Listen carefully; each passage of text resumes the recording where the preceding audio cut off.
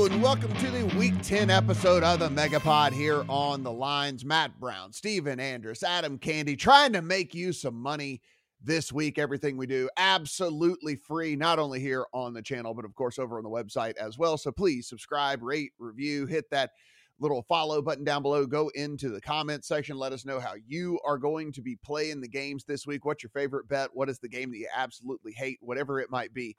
We are here for all of it. We read those comments, so be sure and get in there and let us know what's going on. Thumbs up is appreciated as well. Help this video climb up the charts. Boys, let us go ahead here in week number 10. Kick things off with the Seattle Seahawks. I would say on the road, but everybody is on the road in this one. Over in Germany, Seattle Seahawks and the Tampa Bay Buccaneers as we sit right now. There are expensive 2.5s on the Bucs. There are expensive 3s on the Seahawks. 44.5 is your total in this game. I will admit when I am wrong. And here's the deal though, guys. When I'm wrong, I'm the best at being wrong. And I was the wrongest about this Seattle Seahawks team. I've already lost a futures bet in week 10 for a team that I had a futures bet on, if that tells you anything. I had the alt under 5 wins for the Seattle Seahawks. As we know, they have already exceeded that number. So take my money, circa. I hope you enjoy it. And, listen, I've come around for a couple different reasons. One, I didn't think that there was a 0 chance that they could have some offensive success because you do still have DK Metcalf, you do still have Tyler Lockett. I thought that wasn't the craziest thing in the world. I did not think this defense was going to be able to do anything all season long. It was a bunch of young players, a bunch of guys that were kind of like second-tier guys, and I didn't think that this was going to be anything that was ever going to gel. And certainly for the first month of the season, boys, we saw that play out. But again, we can shorten this sample size, and we can come in, and if you start in week 10, which, by the way, at this point now is start in week 5, which, by the way, is over half of the season, 5, 6, 7, 8, 9. We've got a big sample size there whenever we consider we've only played 9 weeks. This Seattle defense is 6th overall in EPA per play. It is the number 1 defense in success rate allowed against. If we go a little bit further and we say, hey, well, how are they against the pass? They're the 6th overall team in dropback EPA allowed. I mean, this defense has come together over the last 5 weeks. And Adam, I am not only on the +3 that I got on the Seattle Seahawks, I took some money line as well. I started to look around and dig a little bit deeper into this, and I'm not going to hold on to the either prior that I had. And that is that the Seahawks, this glass slipper is going to eventually go away. And I'm not going to hold on to this prior that Tom Brady's going to magically figure out how to turn this team around. This offense has been bad all season long. It's not like a small sample size with us for that. It's been bad all year long. And this defense that we thought we would at least be able to hang our hat on with this Bucs team has allowed people to move up and down the field on them. So, prove me wrong, I guess, Seahawks, and prove me that this spot over in Germany maybe is too big for you or something like that. But I'm going to ride this team. I think it might be a wrong team favorite type situation. Oh, good morning. How are you? You nailed the analysis on that one. I think you left me a breadcrumb or two, so I'll try to take what I can out of that one. The Seattle Seahawks are the better team right now, and I understand why the market bakes in these priors to some degree because you don't want to be wildly swinging week to week. But as you mentioned, we're not at this point. And I think what we can look at with the Seattle defense is something that we're seeing with the Jets, is something that we saw a bit last year with the Broncos, and to a lesser degree, we even saw last night with the Carolina Panthers. When you hit on one corner, you can change the entire fortune of a defense. So Tariq Woolen has turned out to be that guy for the Seattle defense, much the way Sauce Gardner has turned out to be that guy for the New York Jets. And he's a rookie, of course. And so rookies in general are going to need a little time. There we go. The Seattle defense needed a little time. I'm not saying it's all Tariq Woolen, but he's been a major impact when it comes to that defense. Now, on the other side of this thing, when we talk about the Tampa Bay Buccaneers, you have to listen to what they're telling you when you see a team struggling, right? Like, do you see a team like Chicago where they went into the bye week, realized the offense was nothing, and decided to make a change? Yes, they did. You had to watch, you had to see, we need to activate Justin Fields. And I lost a good amount of money because of it in that game against New England. But when you talk about what's going on with the Tampa Bay Buccaneers, you have Byron Leftwich and Todd Bowles saying we're not running enough to establish the run, to establish play action.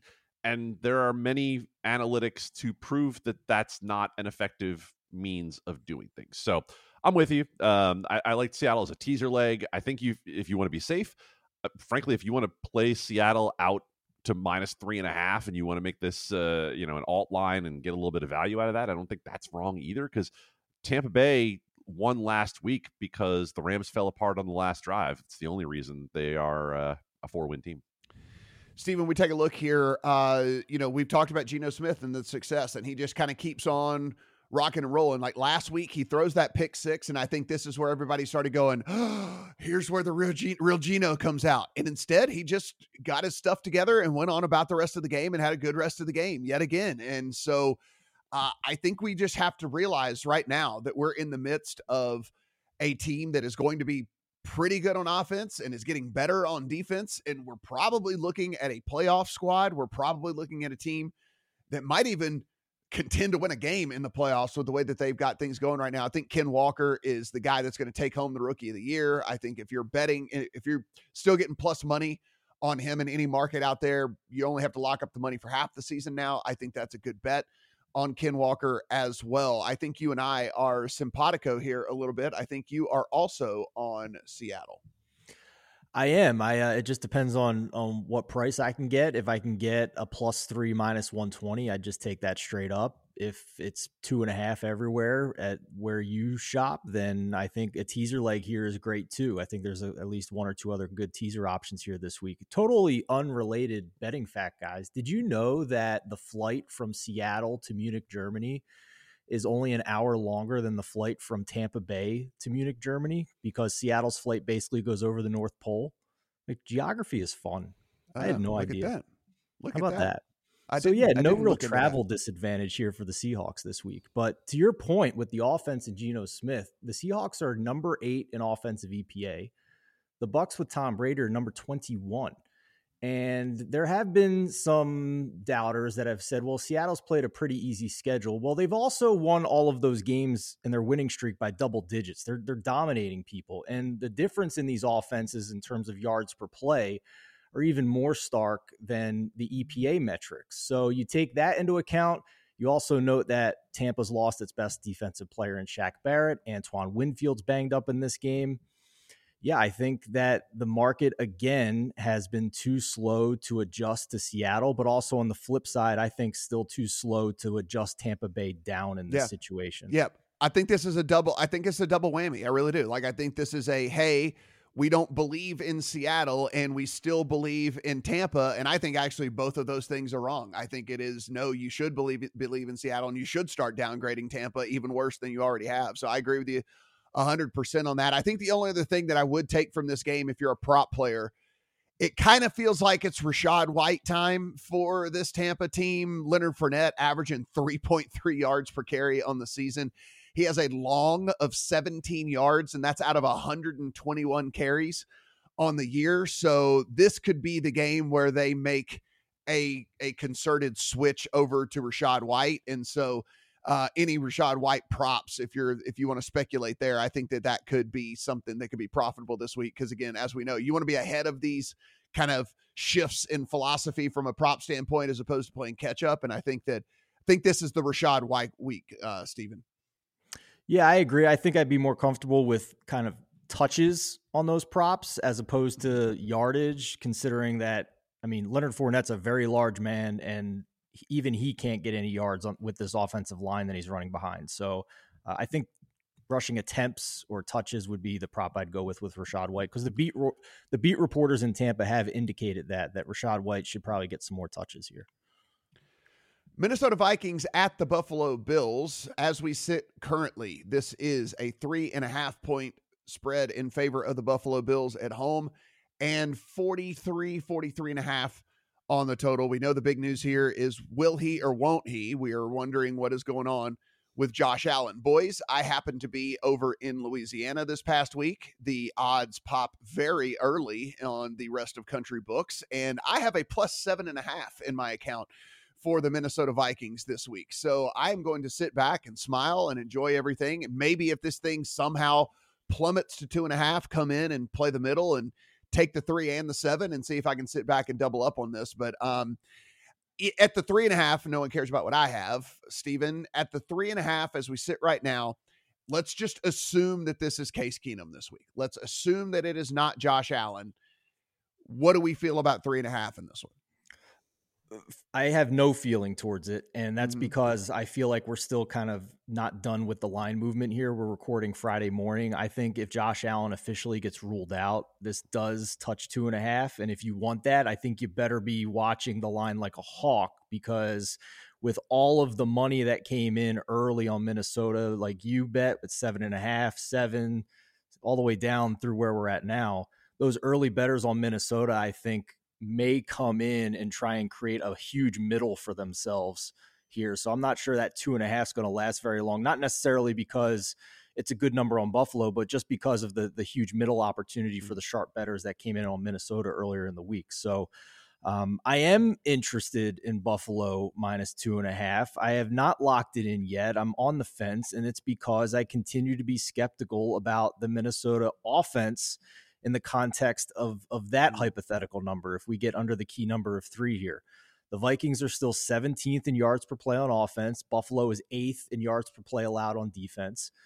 The Vikings are 15th in EPA. Buffalo is the number 5 EPA defense. So on paper, this looks like a pretty good matchup for the Bills against the Minnesota offense, who has feasted on 1-score wins in their 6-game winning streak and has put up mediocre numbers, like I just mentioned, against a top 5 easiest strength of schedule of defenses. So on the flip side here, the Buffalo defense did something very interesting last week. They had 6 games this year where they played less than 30% of man coverage, and they played 65% man coverage snaps last week when they held the Jets to 20 points. And Kirk Cousins has the number 3 completion percentage versus zone, but 16th versus man, and the number 20 pass rating versus man. So I think Buffalo continues to come out and play more man coverage like they did last week, even though that's not something they've done for most of the season, because that's what you want to do against Kirk Cousins.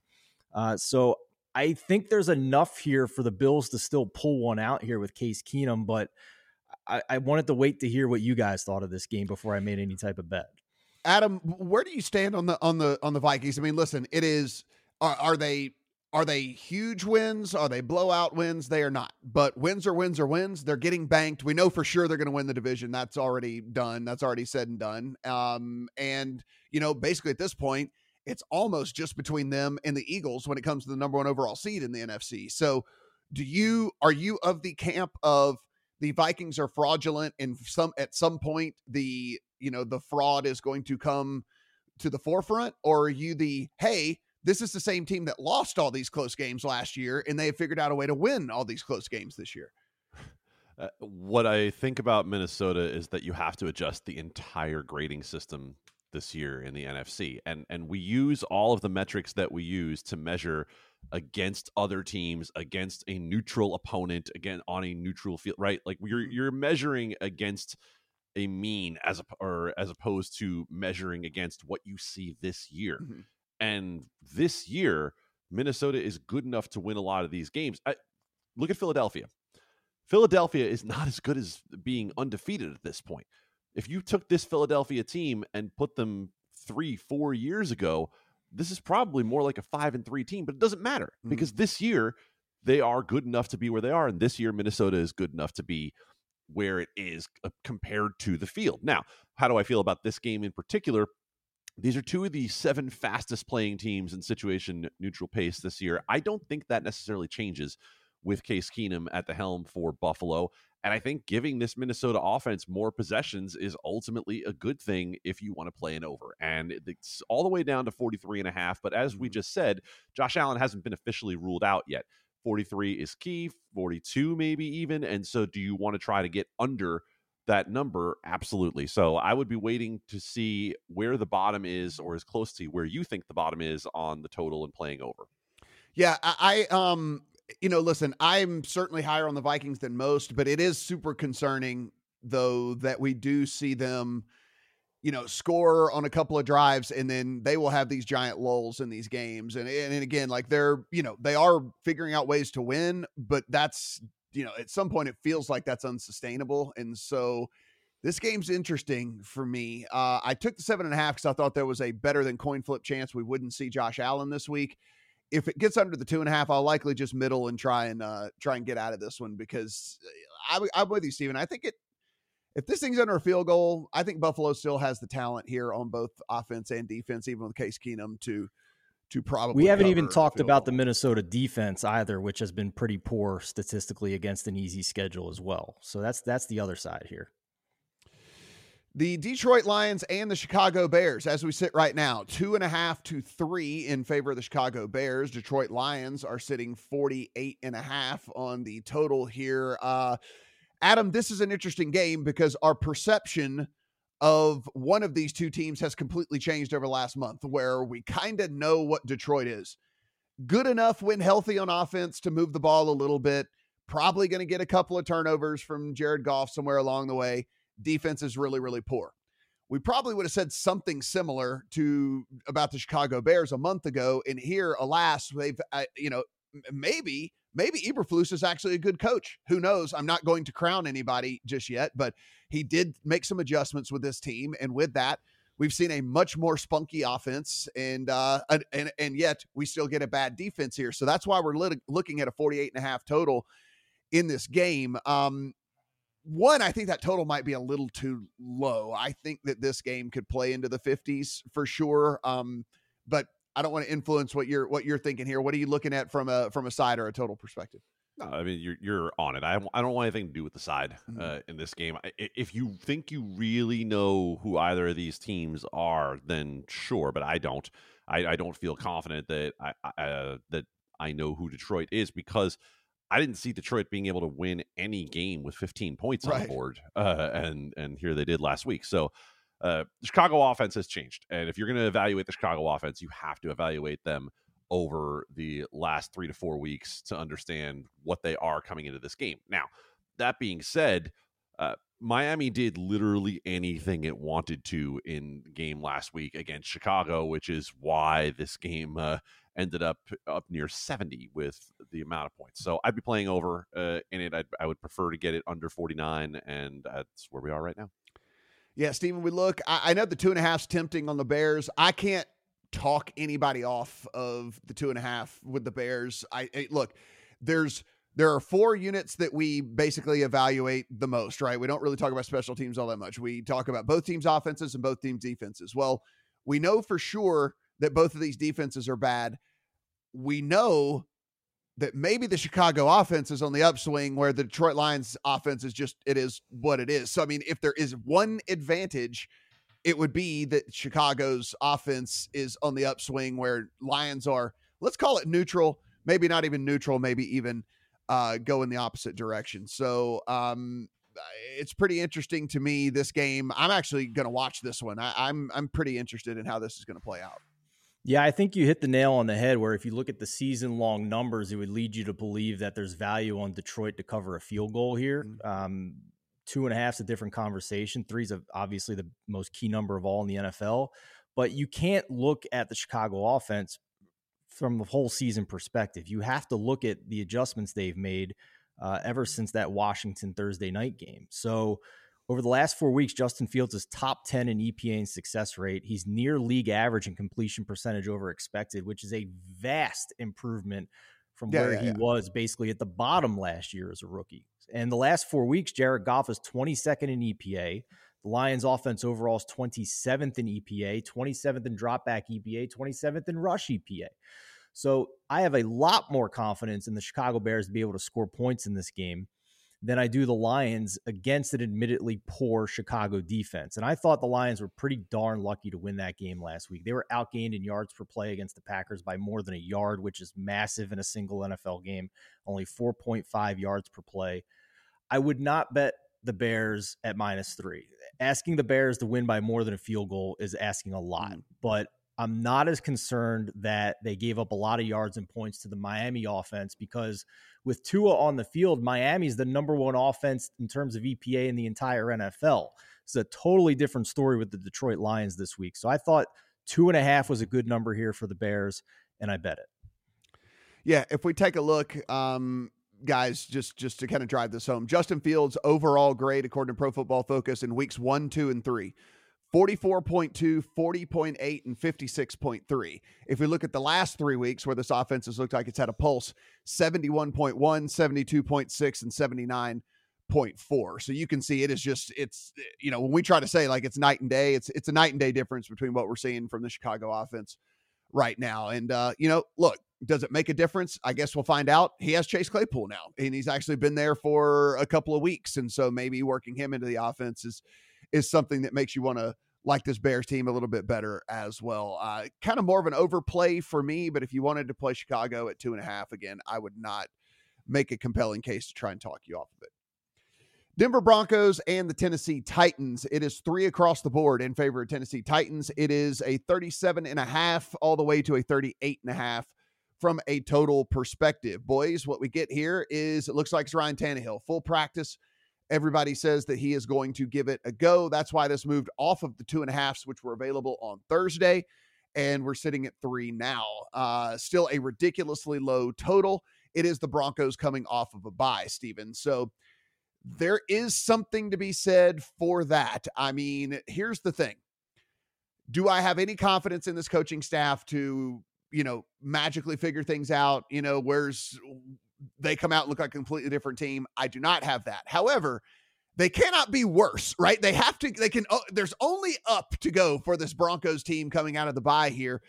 And in a game in which we are getting a total of just 37.5, 38, and Tannehill, even if he goes, right, he's not 100%. He was talking about that earlier in the week, about how the ankle is still not enough to where he feels super mobile and all that. We know the Broncos defense has shown up every single week and is really, really good. It's a Broncos or pass for me, and I can't believe I'm saying that, but it's a Broncos or pass for me. And if you wanted to put the Broncos in a teaser leg, which this guy did, up to 8.5 in a game with a 38 total, I think that's a pretty strong play as well. First of all, major hat tip to Adam for hitting the nail on the head with the Titans covering a big number last week. I could not have been more wrong about that game with Malik Willis starting there. So kudos to you, sir. And I think I still might have a blind spot on the Titans because I've already bet Denver to cover the spread at +3. And if you take out the 2 weeks with Malik Willis at quarterback, the Titans are still 23rd in EPA, 28th in success rate, outside the top 20 in rush EPA and success rate. The yards per play metrics suggest a similar ranking, and they're playing a Denver defense that is number 1 in yards per play allowed, number 2 in EPA and success rate, and a Tennessee offensive line has had pass protection issues. They are 27th in pass block win rate. So the Broncos offense is not encouraging, but the Titans defense is still number 21 in yards per play allowed. Overall, I think if you look at their EPA and success rate metrics, they're being bolstered by an elite rushing defense, but they still have major issues on the back end facing the passing defense. So, man, I am really sick and tired of betting Russell Wilson and Nathaniel Hackett, but you make the Titans a favorite in this game by 3, and with a total this low when they have the superior unit on the field, in my opinion, in this Denver defense. And I got to take the Broncos to cover this 3. Adam, we take a look and I don't know if the regression is going to come this year or ever. The Broncos offense, no matter what, if you think it's a bad game plan, if you think Russ is on the severe downside of his career, if you think any of this stuff, which, all again might be true, I don't think, if we really are honest with ourselves, that they're the, a bottom 5 offense in all of the NFL. I mean, DVOA right now, they are 27th. According to Pro Football Focus, they're 31st. It would be the second worst offense in all of the NFL. I'm not saying something magically happened in this bye week, but like, if you have any, if we're sitting here, Nathaniel Hackett has any hope of being an NFL coach for the long term and not getting fired, not being a one and done or something like that for this Denver team, you have to think something gets figured out because, I mean, just the talent alone, they can't be the second worst offense in all the NFL. No, you would think they couldn't be the second worst offense in the NFL, but I also didn't think Aaron Rodgers could be so affected by the loss of one receiver. I didn't think Tom Brady's offense could fall apart with the loss of a couple of offensive linemen, but here we are. These are the things that have happened this year, and so I'm going to pass on this game, even though my lean is to Tennessee. If this happens to somehow get back to 2.5, which I don't know why it would, but if it gets back to 2.5, I love your teaser leg because, look, that's as system play as could be possible if this is the way you like to play teasers, right? You're getting 8.5 in a game with a total of 37.5. And frankly, at one point, you could have gotten 36.5 before Ryan Tannehill was ruled likely to play in this game. So ultimately, I don't have a lot to add to that other than the fact that at some point we have to believe the metrics with Tennessee a little bit. And I look at the fact that this team can do some things very well and look at the fact that rushing is not the albatross that it has been in past years and say that. That's what I wanted to ask you, Adam. That's where I feel like my blind spot is because we care so much about passing or whatnot. But if you watch the Titans with your eyes, it's clear that Derrick Henry taking souls into the fourth quarter and making it really hard to tackle him and then being so effective running the ball is the area where like people like me might have a blind spot with the Titans and not giving that enough value in terms of the physicality of the rushing game. Sure. And I think it's hard to factor in something like, talking about physicality when it comes to figuring out the handicap of these things. I can keep going with the metrics that we use. Right. And the fact that Tennessee is, as you mentioned, is elite stopping the run and is elite running the ball. Is Denver the team to take advantage of whatever weakness Tennessee has in the back end? Patrick Mahomes threw the ball 68 times and had one touchdown in the game against Tennessee. So at some point, even though I don't really believe in the names on the back of the jerseys, I have to trust the numbers that I'm seeing. The Jacksonville Jaguars on the road at the Kansas City Chiefs. We are sitting right now 9.5 in favor of the Chiefs at home, a total anywhere between 50.5 and 51. What are we getting in the Jacksonville Jaguars? Is it anything like we saw last week, or is it what we've seen for the majority of the season? One of the more confusing teams, one of the more disappointing teams for me on the year. That said, they could have tucked their tail between their legs last week. They chose not to, and a lot of fight and a big win out of all of that. Adam, when we look at this game, the Chiefs, while still in everybody's top 3 in their power ratings, and I'm sure there's probably some people out there that even have them number 1, did kind of look vulnerable last week. And, everybody did. We've seen the Bills. We've seen them. Like, it's basically everybody but the Eagles that have looked, incredibly vulnerable at some point throughout the course of the season. And so I guess my question in this is do you believe what we saw last week out of the Jags? And if so, wouldn't 9.5 be too many points? Or do you think that was a mirage and the Kansas City Chiefs just easily take care of business here?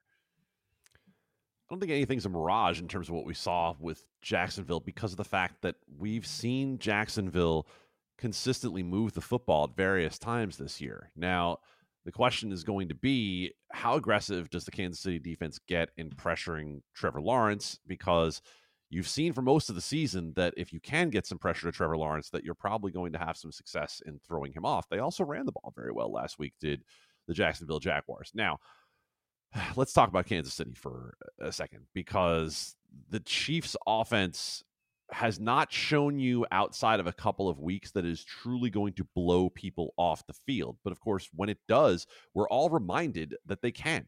And so we saw it against San Francisco. We saw it early against Arizona. We know that that capability is in there. Am I willing to lay 9.5 to find out? No, I'm not. Do I trust Trevor Lawrence on the road enough to take the 9.5? No, it's a pass for me. Steven, we've got, I think we have a bet here from you in this one, and I think you are buying at least a little bit into what you saw last week. That being said, you have been higher on the Jags than most people have throughout the course of the season, despite the struggles that we have seen on the field at times. It's burned me a couple times, but not last week, Matt. We got one. We got one against the Raiders. I just keep going back to this team, and I think that this team is better than their record. I think they've had some bad luck. And if you look at the matchup on paper here, I think it's actually a really good matchup against this Kansas City Chiefs defense. They're number 11 on offense, and the Chiefs are number 23 in terms of DVOA. If you look at EPA, it's the number 10 Jags offense versus the number 21 Chiefs defense. And if you look at success rate, the number 6 Jacksonville offense against the number 22 Kansas City defense. You also are looking at an offensive line that is number 7 in the league for Jacksonville in pressure allowed, despite the poor offensive line win rate metrics, which is telling me that Trevor Lawrence is doing a good job of getting the ball out of his hands quickly, and that should mitigate a Chiefs top 10 blitz rate defense here. So my big concern here is the type of defense that Trevor Lawrence may face in this game, because if you look at his metrics against zone defense and then against man defense, they are more stark than any quarterback in the NFL. He is number 29 in completion percentage and number 30 in passer rating against man defense. And he's number 11 in completion percentage and number 9 in passer rating against zone defense. And the Chiefs defense has steadily increased its rate of man defense every week since week 5. They played the most it's played all season last week against the Titans. That being said, they still played zone on 54% of the snaps. So Trevor Lawrence should still have his opportunities. It's not like we're looking at a complete man defense here for the Chiefs. So that is my concern, that he's really bad against that man defense. But we're also talking about a number of 9.5 here. So I did not bet it yet because I don't think there's any risk in waiting to try and get a 10 on this to see if it goes back to 10. If it goes back to 9, I didn't lose anything. So just waiting to see the best of the number, but I will be betting on Jacksonville to cover the spread this week. Yeah, I put it this way. It'd be a dog or pass for me in this one. I think there is a path to Jacksonville being a little tricky for Kansas City in this thing. And of course, if Jacksonville's defense can finally put just 4 quarters together 2 games in a row, I mean, that's one of the problems we've seen with them, right? It's like the defense will play a good game and then they play a horrible game, play a good game, play a horrible game. And so we'll see if they can put two good games back to back here. And if that were the case, I think they could be interesting there for Kansas City. So dog or pass situation for me, but like I said, not in the old account. Bet basketball, baseball, or hockey with a risk-free bet up to $600 at BetMGM. Sign up and use bonus code THELINES, and you're on your way with the king of sportsbooks. Get the BetMGM app today and use promo code THELINES to make a risk-free bet up to $600. This is a new customer offer. Paid in free bets. Visit BetMGM.com for terms and conditions. 21 years or older to wager. Colorado, Indiana, Iowa, Michigan, New Jersey, Nevada, Pennsylvania, Tennessee, Virginia, or West Virginia only. Excludes Michigan disassociated persons. Please gamble responsibly. Gambling problem? Call 1-800-522-4700 in Colorado, Nevada, and Virginia. 1-800-270-7117 for confidential help in Michigan. 1-800-GAMBLER in New Jersey, Pennsylvania, and West Virginia, and 1-800-BETS-OFF in Iowa. In Tennessee, call or text the red line at 800-889-9789. If you or someone you know has a gambling problem and wants help, call 1-800-9-WITH-IT in Indiana. Promotional offer not available in Nevada.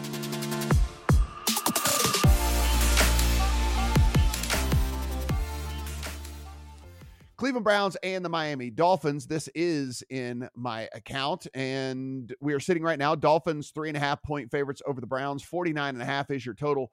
Boys, I played a 48. I played over 48 in this one. Browns coming out of a bye, so they're going to be at least a little bit healthier on the offensive side of the ball, specifically on the offensive line part, where they have been incredibly efficient running the ball all year. This Dolphins team is, by most of the metrics, the best top 5 team in all football and basically every single offensive metric that you can get, specifically passing. And this defense has been absolutely atrocious. And so has the Browns defense this year. And so when you're going to give me a number under 49, I guess it doesn't really matter right now. You can find a flat 49 out there in the rest of country market, and I would still play the over. I think this game has 50s written all over it. I think this is the type of game in which we see Miami move the ball pretty much at will.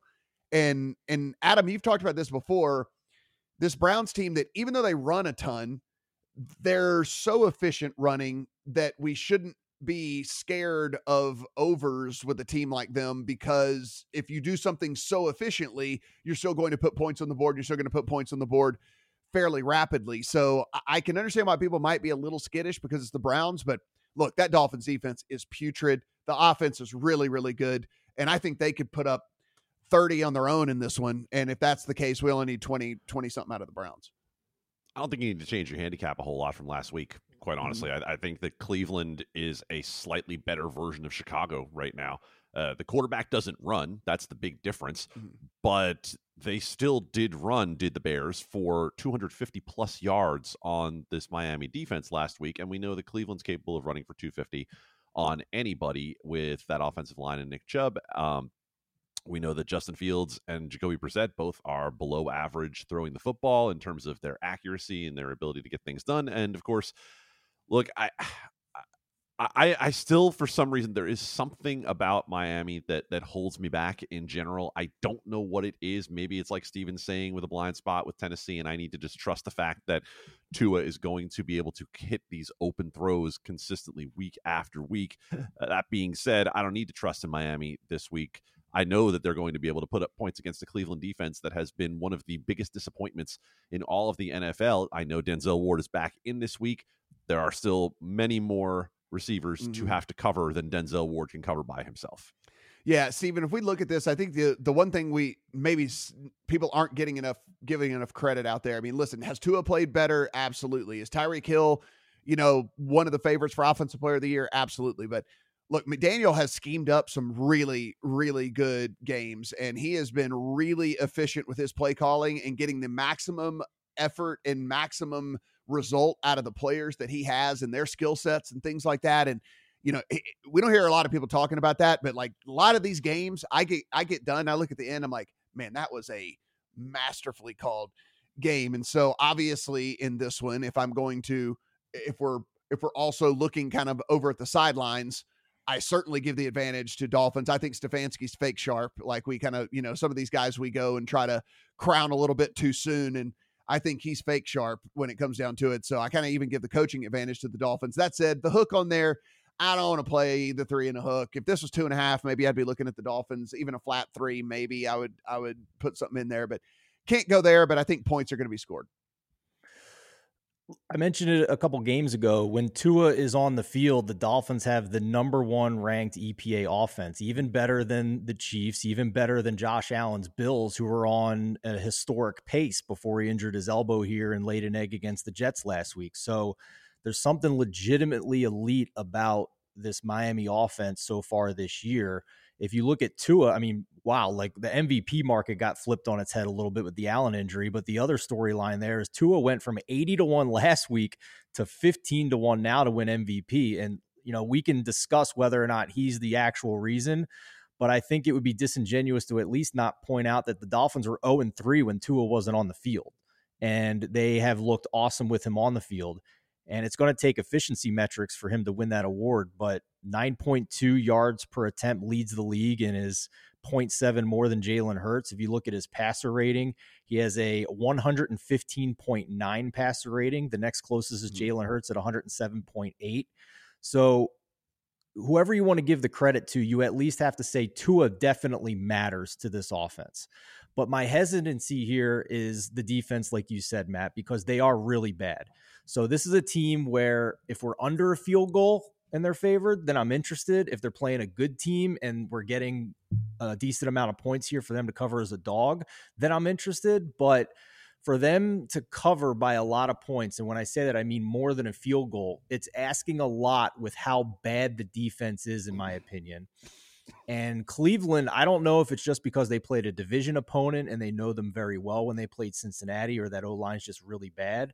But it seemed like that defense found something, at least, that we've been waiting for all year. So Eli Hershkovich likes Cleveland in this game. You can go read why if you want there. I have not made a bet yet, but he agrees with you that 3.5 here or better on Cleveland is a good number.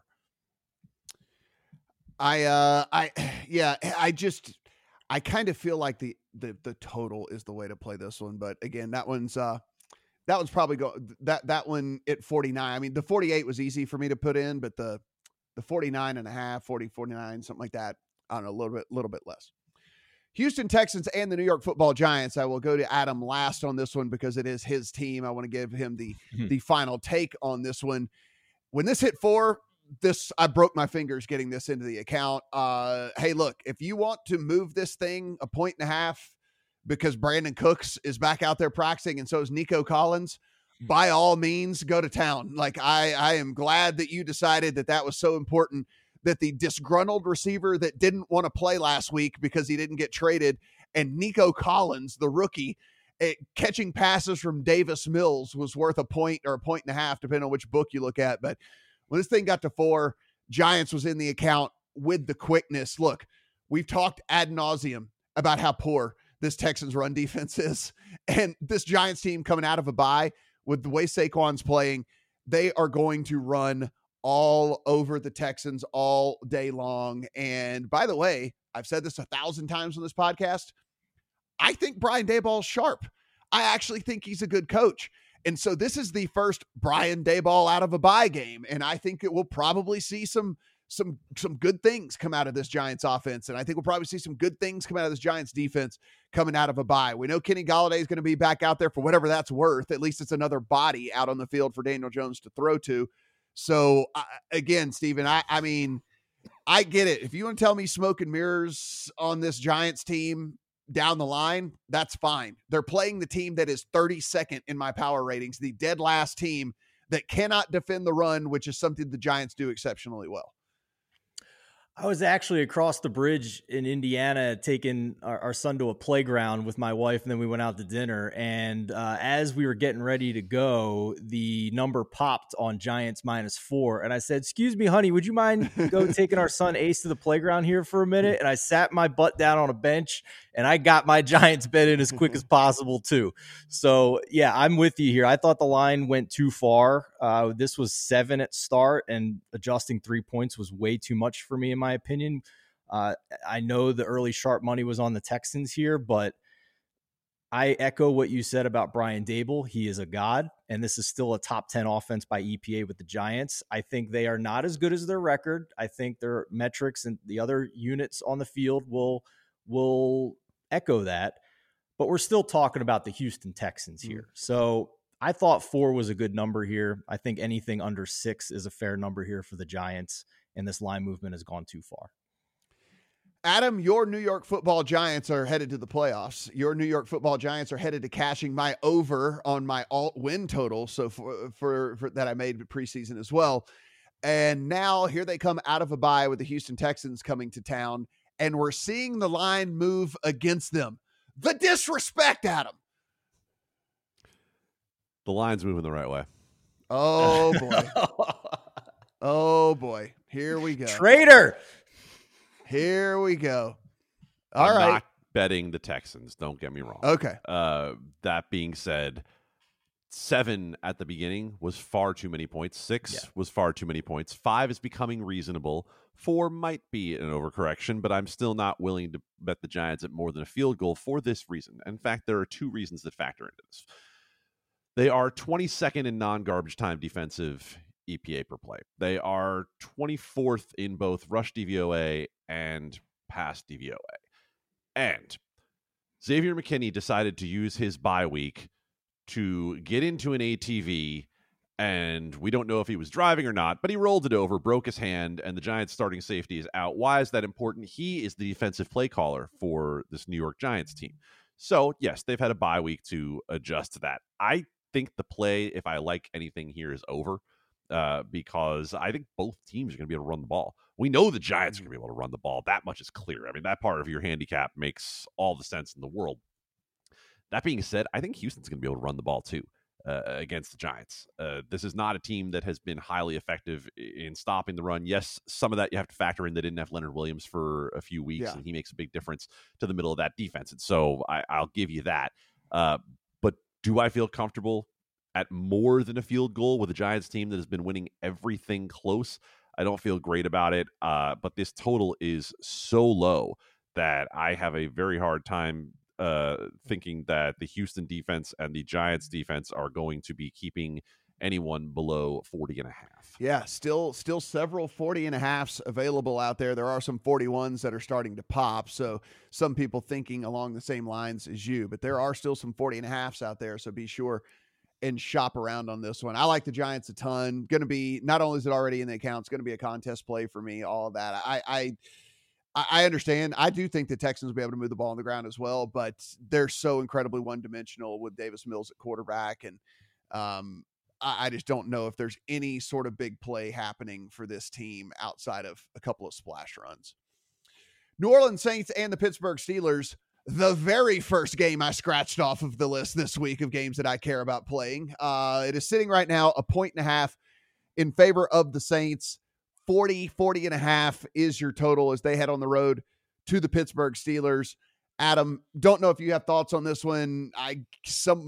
There is someone bolder than me might want to put the Steelers in a teaser leg up to 7.5 at home against the Saints team. There's at least that option or whatever. But again, the very first game I scratched off this week, I don't have any idea what's going on with either one of these teams. If you believe in the way that we generally play teasers, you have to play this teaser. Yeah. You have to play Pittsburgh at plus 7.5. As bad as things look for Pittsburgh, they're at home. They're getting more than a touchdown, and this game in some places has 39.5 total. So you don't have to like it, but you have to at least look at it. Look, did I feel good about the second half of a teaser leg last week being the Los Angeles Rams? Right. No, but I had 8.5 in pocket in a game in which I knew nobody was going to score.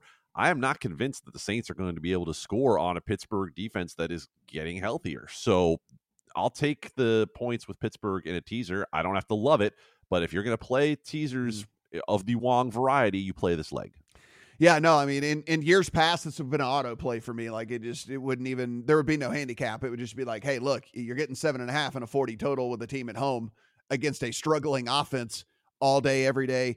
And look, here's the deal. It's one thing that maybe could push me over the edge here. If TJ Watt is actually going to play and actually going to come back in this thing, he is one of the very few singular defensive players that, to me, would affect a point spread. Right? I mean, he's a guy that's worth a sack a game. He's the guy that's worth, a 26% pressure rate. He's the guy that's worth maybe a strip sack or whatever, or something like that. I mean, and you can't say that about most singular defensive players, but you can with him. And so if he is officially going to play, that could certainly sway my opinion on this one. Steven, what did you see in Saints and Steelers? Just real quick, a little bit of developing news here. Bills head coach Sean McDermott said he would not rule out Josh Allen for the Bills-Vikings game. So it's looking like this could go all the way down to a game-time decision when inactives come out 90 minutes before the game. So just an FYI on that. As for the Saints and the Steelers, I agree with Adam's take that the teaser makes a lot of sense. I think I just have teaser PTSD from this season with how poorly teasers have gone. And I think you just have a lot of volatility here with both of these quarterbacks. So it was a pass for me. I just couldn't get to the point where I felt confident in either side here to not screw it up for me, to put it. Think about it this way, though. I agree with you guys overall that it has not been the slam dunk year for teasers. But if you look, tease up has been a hell of a lot better than tease down this year. And so that's why I have not teased down in 4 weeks, because there's so little that I've trusted, although there might be a game this week. Yeah, there is one for me as well. The other thing, just from a prop standpoint, again, in this one, if we're trying to get ahead of moves, if you are kind of a little bit more bold, guys, I think they're moving to Jaylen Warren.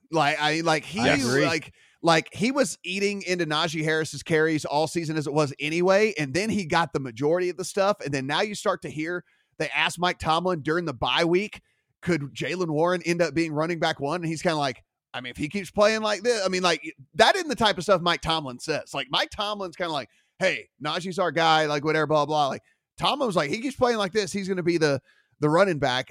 I think they're moving to Warren. So again, when those props come out, I would take a look at that. And if there's anything that looks enticing on him, I would certainly give that a play. And I will, if there's anything that I can get my hands on. Indianapolis Colts, Las Vegas Raiders. This is now 4.5 in favor of the Raiders. 40.5 is your total.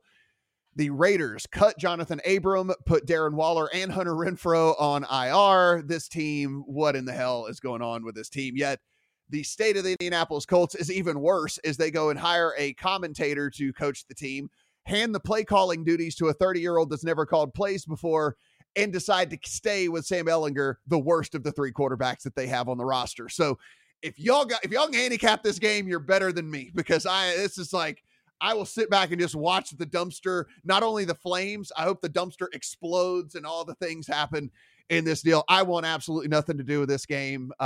Steven, do you have an opinion? Do you see this sharp money coming in on the Colts, man? And Jeff Saturday down from 6 to 4.5. I mean, whoa. I think that's more just a comment on Josh McDaniels and what Adam's been talking about all year, that no way you can bet the Raiders to cover a big number here in any certain situation. They just blew their third 17-point lead of the season against Jacksonville last week. I've kind of nicknamed Jeff Saturday Ted Lasso this week. I don't know if you guys watched the show, but, just Mr. Positivity, coming out, being a leader of men, even though he's got a losing record as a high school coach. And one of the first lessons that Ted Lasso has told us is to be curious, not judgmental.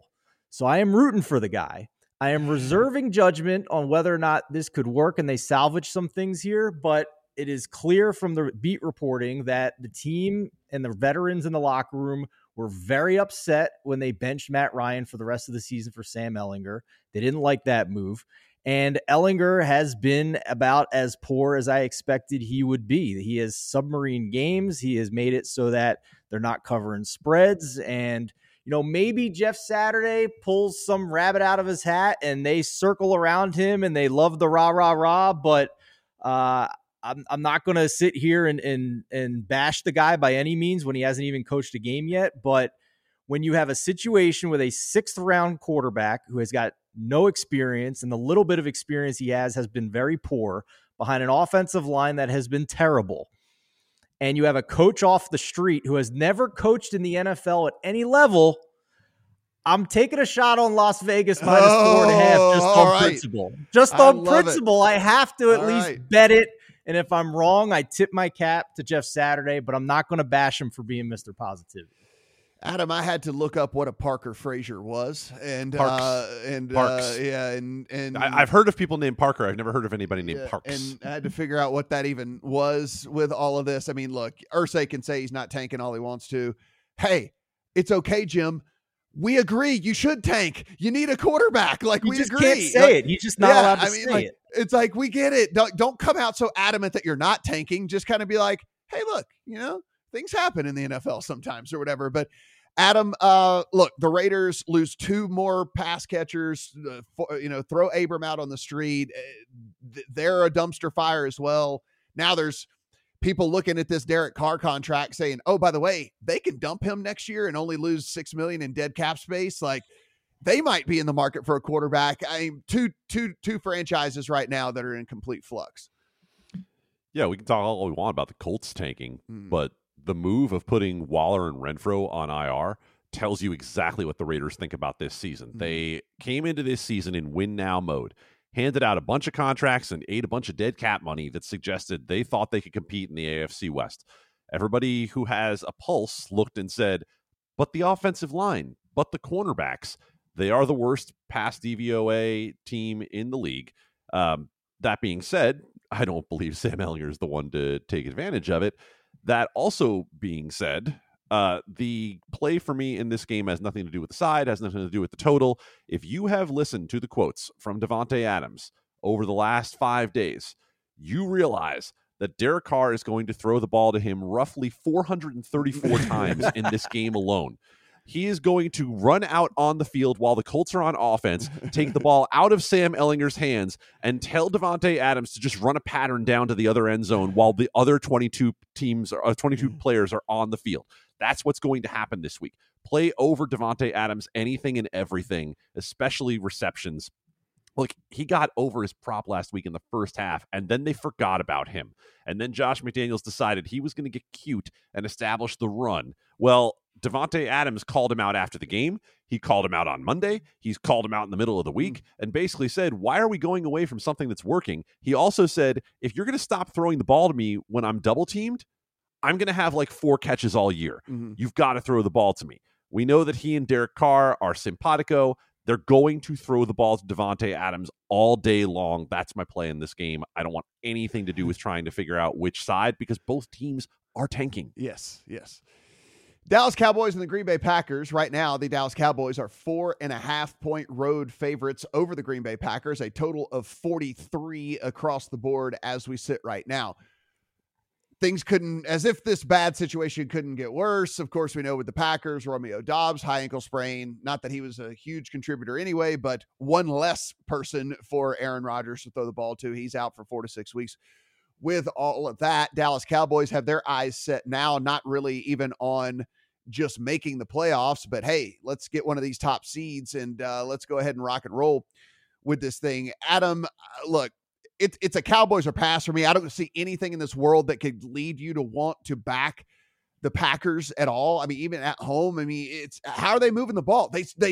I understand last week, if you look at the box score, there were 2 red zone picks. They had 390 yards of offense against the Lions and all the different stuff like that. But at the end of the day, they still threw the picks. Aaron Rodgers still threw the picks. They still were unable to beat a Lions team that only put up 15 points. That's the other deal. People talk about, but it's the turnovers. They didn't have to score but 16 points in the game. So, like, there are teams that have 2 turnovers in a game that still score 16 points. I mean, and that wasn't the case. So, I don't know. I don't know what you could do to feel good about backing the Packers right now.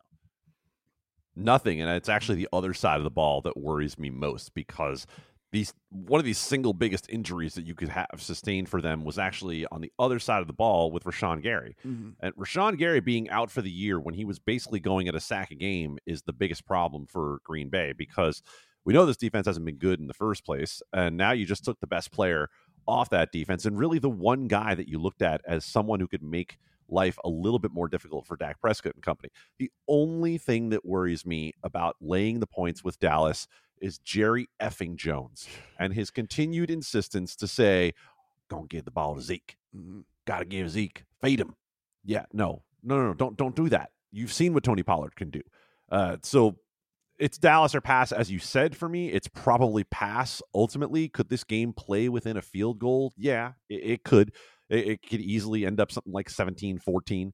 So, but at the same time, you're not going to get me to play the under either, just because of the fact that is it out of the realm of possibility for Dallas to put up 30 in this game? No, not at all. It's certainly not. Yeah, I mean, it's Dallas or pass for me, Steven. I look at it from a standpoint of Green Bay probably going to be run heavy in this thing. They have no one to throw to. Like at this point, Aaron Rodgers is almost indifferent out there. And if there is a part of the Dallas defense that has been so incredibly great that is lesser than, it would be the run defense. So we could, if we wanted to kind of pick nits here with this team.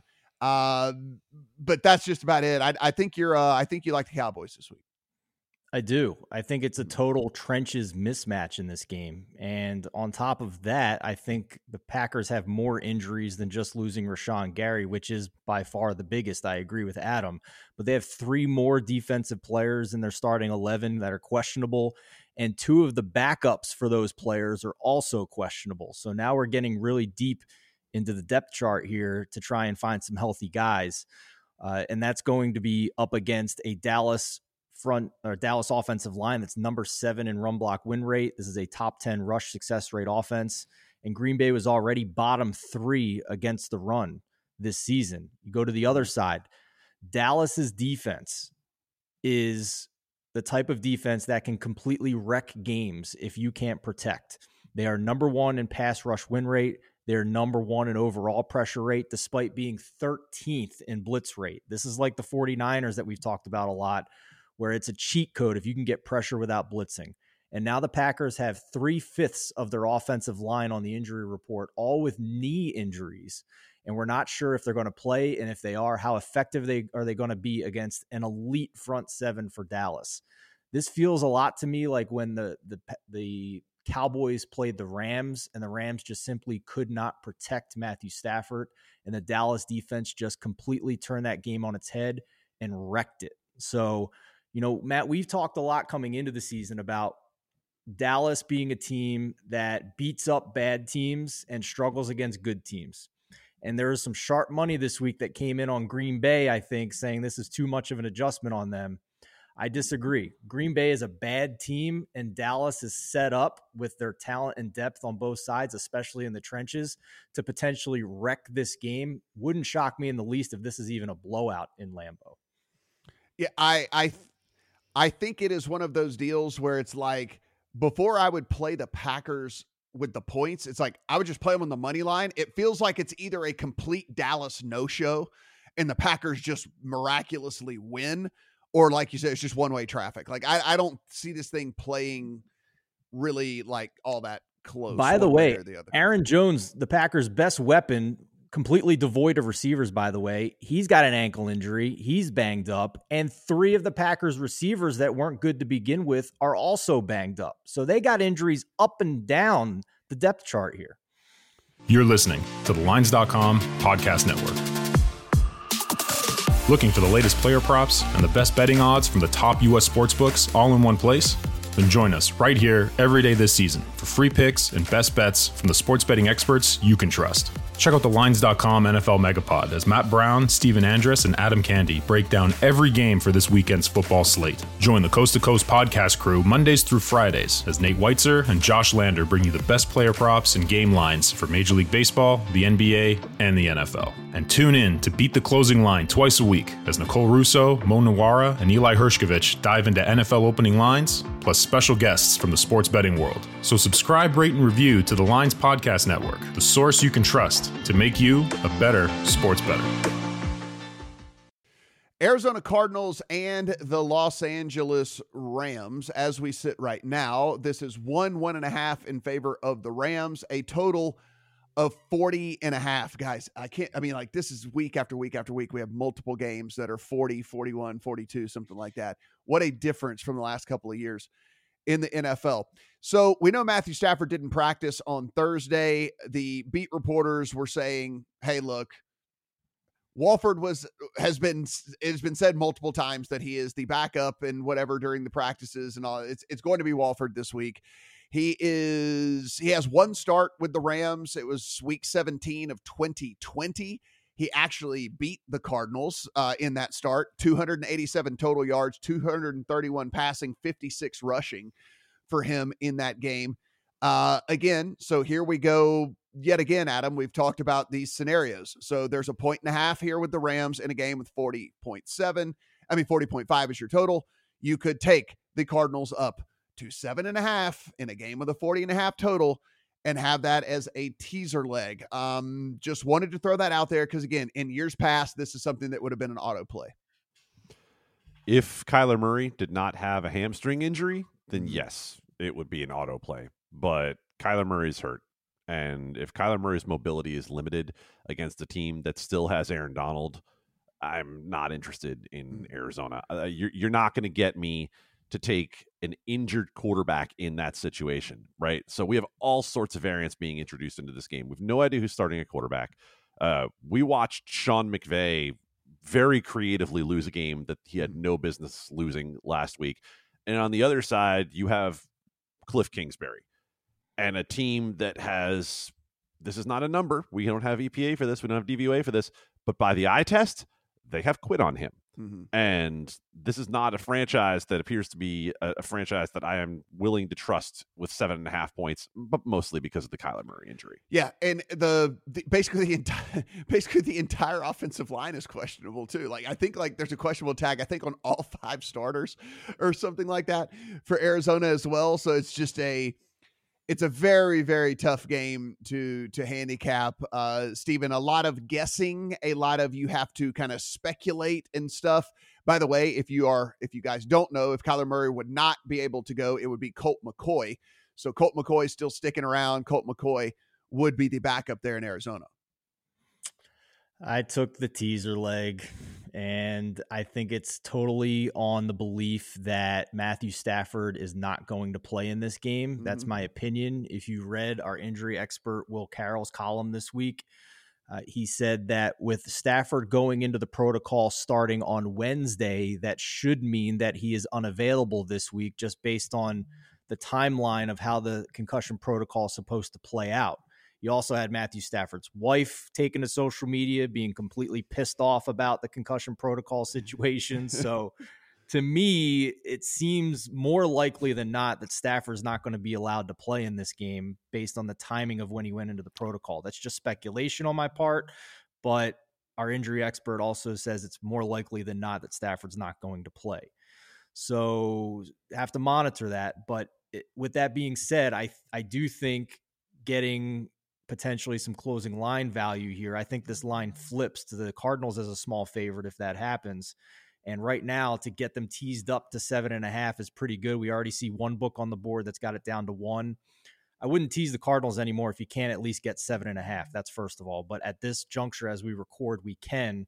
And despite the absolutely justified concerns Adam has about the Cardinals, I felt that was still a pretty good value there, considering I don't think the starting quarterback's going to play for the Rams. Not for the first time, by the way, that Kelly Stafford has had thoughts on medical situation. Interesting.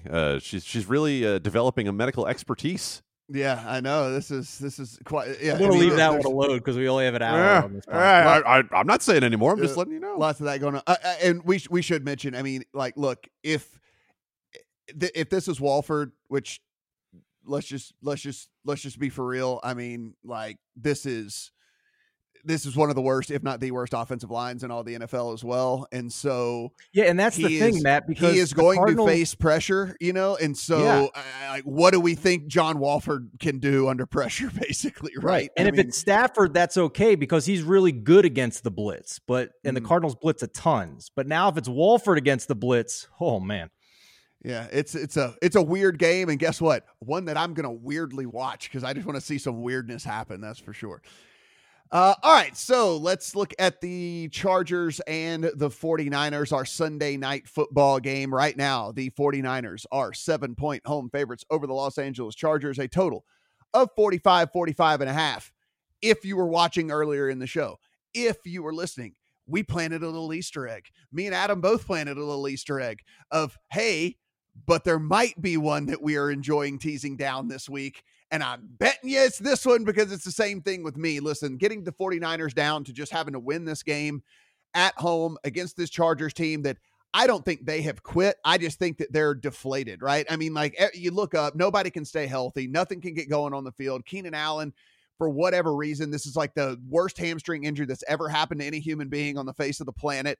And he can't get on the field. We know no Mike Williams out there for the Chargers. I mean, it's just one thing after another, after another, after another. And now you get the 49ers who come off of a bye, Deebo Samuel back healthy, an extra week to run gadget plays for Christian McCaffrey and for that defense to get a little bit healthier as well. Adam, am I wrong in saying that this was, in fact, the one that you're okay teasing down? You're not wrong, buddy. Not at all. There we go. You found the one game in the last month that I'm willing to tease down. And I'm not going to waste a bunch of time with the handicap. Here's the handicap. San Francisco, when right, is the best rushing team in the NFL. Chargers can't stop anybody, like anybody at all on the ground, even after they went out and signed Sebastian Joseph Day and tried to remake the defense that was horrendous against the run last year. A defense that let Rex Burkhead last year run all over them. And now you're going to throw the 49ers with McCaffrey and a line that's had a chance to get a little healthier and Deebo Samuel at them. No, the Chargers are not winning this game. Steven, this is you're getting the 49ers down to 1. We've already talked about a couple of other kind of like, again, in years past slam dunk teaser legs. I am okay with this being my anchor of the teasers this week. I mean, again, the Chargers could come out and maybe play their best game of the entire season and do something that would just completely shock me. I think they could give their best effort of the whole season and still not win this game. So I feel super, super comfortable in taking the Niners down from 7-1. I don't disagree with you. I just want to make an observation here that the look-ahead line on this game was 4.5. The Chargers win, and it goes 2.5 points against them, which to me feels like a lot. It feels like a big adjustment, and I'm not sure it's an accurate adjustment. So just from a number standpoint, I think I'm of the opinion that this is not as valuable teasing down as some others that we see along the way. So I'd be curious what you guys think of that adjustment from the look ahead. I think I would, if this gets to 7.5, I think I'd rather just play the Chargers to cover that number. But yeah, I certainly agree the 49ers are going to win this game. If we were just ranking, if we were ranking the teaser legs of the week, Adam, would this be your number one? Like for me, this would be my number one. It would. And to Steven's point of the look ahead, let's look at how the Chargers won that game last week against the Atlanta Falcons. Not in impressive fashion at all, right? I mean, they don't cover. They end up pushing last week in Atlanta. And if you look at what Atlanta just did last night in laying a gigantic egg in Carolina in a game they absolutely had to win, then I think you see that the win over Atlanta might not be as valuable as, a win, air quotes, would suggest. So yeah, that's why I think San Francisco is the best teaser leg of the week. I agree with you. If you're going to talk value-wise, traditionally, looking at the numbers and saying, would I rather get plus 8.5 in a game with a 37 total? Of course. Absolutely. Naturally. And yeah, the total is 45. And you did have Brandon Staley saying after the game in Atlanta that Justin Herbert was starting to feel better and they were opening up the playbook just a little bit more, right? But to whom? Right? Who is he going to throw the ball to? Even when the playbook was theoretically open, Joe Lombardi had this offense essentially with shackles on. So I think it goes back to me in the end to what Matt said. The Chargers could easily play their best game, and San Francisco is so good on both sides of the ball that it might not matter. Now, guys, go ahead, Steven. One last point here, Matt. I don't think it's going to play out this week against the Chargers because they're banged up at receiver. But the 49ers now again have a weak link in the secondary because they've not only lost Emmanuel Mosley, but Jason Verrett tore his Achilles in practice this week. And their number 2 corner now is now really bad, Diamador Lenore. And we saw this last year with the 49ers, with giving up points in the passing game with a weak link in the secondary. So something to monitor against better competition rest of the way. All right, boys, want to end this with just some thoughts here, some stuff I did this week. We'll talk. We have a full breakdown of Monday Night Football a little bit later. Eagles are massive 11-point favorites in that thing. I added a couple of futures bets. I added Ken Walker for Offensive Rookie of the Year. Short number, but I'm only tying up the money for half the season. It was plus 110. I added the Miami Dolphins at plus 450 to win the AFC East, and I added the Cleveland Browns to make the playoffs at plus 400. Some reasoning behind all this. Listen, this Josh Allen thing it's going to be now at this point a management issue and how the team wants to go about it, right? I mean, he can't do anything about this, right? So it's either sit out for a month and try and let it heal on its own, or play through the pain, either of which gives me a window for the Dolphins to, sneak into that spot there in the AFC East. Either Allen, not playing up to par, or having to sit for a month and then the Bills drop a couple of games and things like that. So that's the reasoning behind that. The Cleveland Browns, the AFC is way more wide open, I think, than most people even realize right now. If we look at the 7 teams that would be making the playoffs, guys, the Jets are in there, right? Do we think the Jets are going to keep this up the rest of the year? I don't, right? And there's a couple of other teams that are currently sitting in the playoff picture that I think could easily fade. And look, love it, hate it, whatever. Deshaun Watson's coming back, and that's going to be a massive instant upgrade to the squad. So I bet them at 4-1 to make the playoffs. Adam, your thoughts on these 3 futures bets that I've made? Am I an idiot? No, the narrative is going to be around the Seahawks the rest of the year. It's the reason that I bet Geno Smith for comeback player of the year last week at plus 260. So I like that in terms of Kenneth Walker. I think your bet on the Browns is a reasonable fade of Cincinnati. because that would be the leak to me in who's going to challenge the Ravens in the division. And I don't think it's going to be Cincinnati based on what we've seen out of them and the inconsistency that we've had out of the Bengals all season long. The Miami one, I'm going to call back with you to about a month or so ago when I texted you a screenshot of a bet that I placed in, I think, like May, and was like, oh, I completely forgot I bet on this. On the Dolphins at plus 650 to win the AFC East. So I'm as invested as I want to be there, but I like your price given the Josh Allen injury. Yeah, Steven, if we look right now, I think we all believe the Bills, the Chiefs, the Ravens, and the Titans are all going to make the playoffs in the AFC. As of right now, it's the Jets, the Dolphins, the Chargers, by the way, hold that 7th spot right now. Yeah. So the Cleveland Browns, with this schedule that they have coming up, we don't believe the Colts are going to make a run. I think we all think the Patriots are average at best. So I think we're looking at definitely one spot that's going to open up. The Chargers probably not going to hold on. Probably the Jets don't hold on either. And so there might be 2 open spots in the AFC. So again, taking a 4-1 on a team that is getting back, again, we don't have to like the guy as a person. We handicap football games and how the guys play on the field. He's a top 6 quarterback, top 7 quarterback in all the NFL, is going to instantly upgrade that team. And oh, by the way, if you were wondering, what does their schedule look like whenever he comes back? Houston, then he would be able to knock off 2 of the teams in front in Cincinnati and Baltimore. And then you close out New Orleans, Washington, Pittsburgh. So the Browns have it all right in front of them, really, as we look at all this. So again, I took a flyer on them to make the playoffs.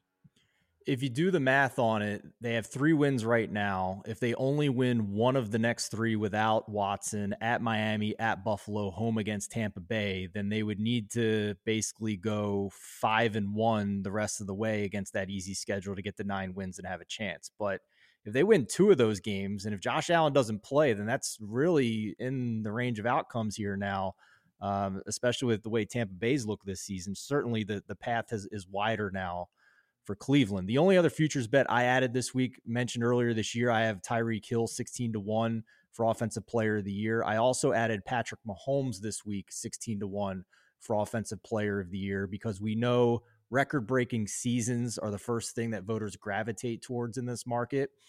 Tyreek Hill has a chance at 2,000 yards. Patrick Mahomes has a chance to break the single-season passing yards record. And it is not out of the question that even if Jalen Hurts fades and Josh Allen's hurt and Mahomes wins MVP, record-breaking quarterback seasons have often led to the quarterback winning both the MVP and Offensive Player of the Year. So 16-1 on Mahomes for OPOY.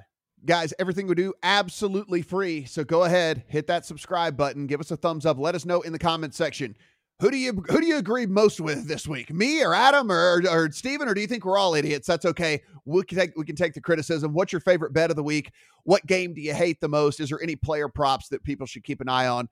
Be sure and leave it in the comments section. If you head over to lines.com, upper right-hand corner, you can join the Discord. You can get in a running conversation each and every day on all of the sports. If you want to follow Adam, at Adam Candy, 2 E's, no Y. You want to follow Steven, at Steven Anders 1.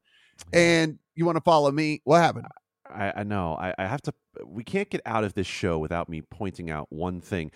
This is the most amazing Homer Simpson into the bushes and back out that I've ever seen by Steven Andrus. To go in with a Phillies hat and come out with a 76ers hat. That is very well done, sir. That is a change of seasons that was very effective. And then ends it with the clown mask, which he probably deserves. Anyway, there we go with all this. Guys, good luck on all of your bets here in week number 10.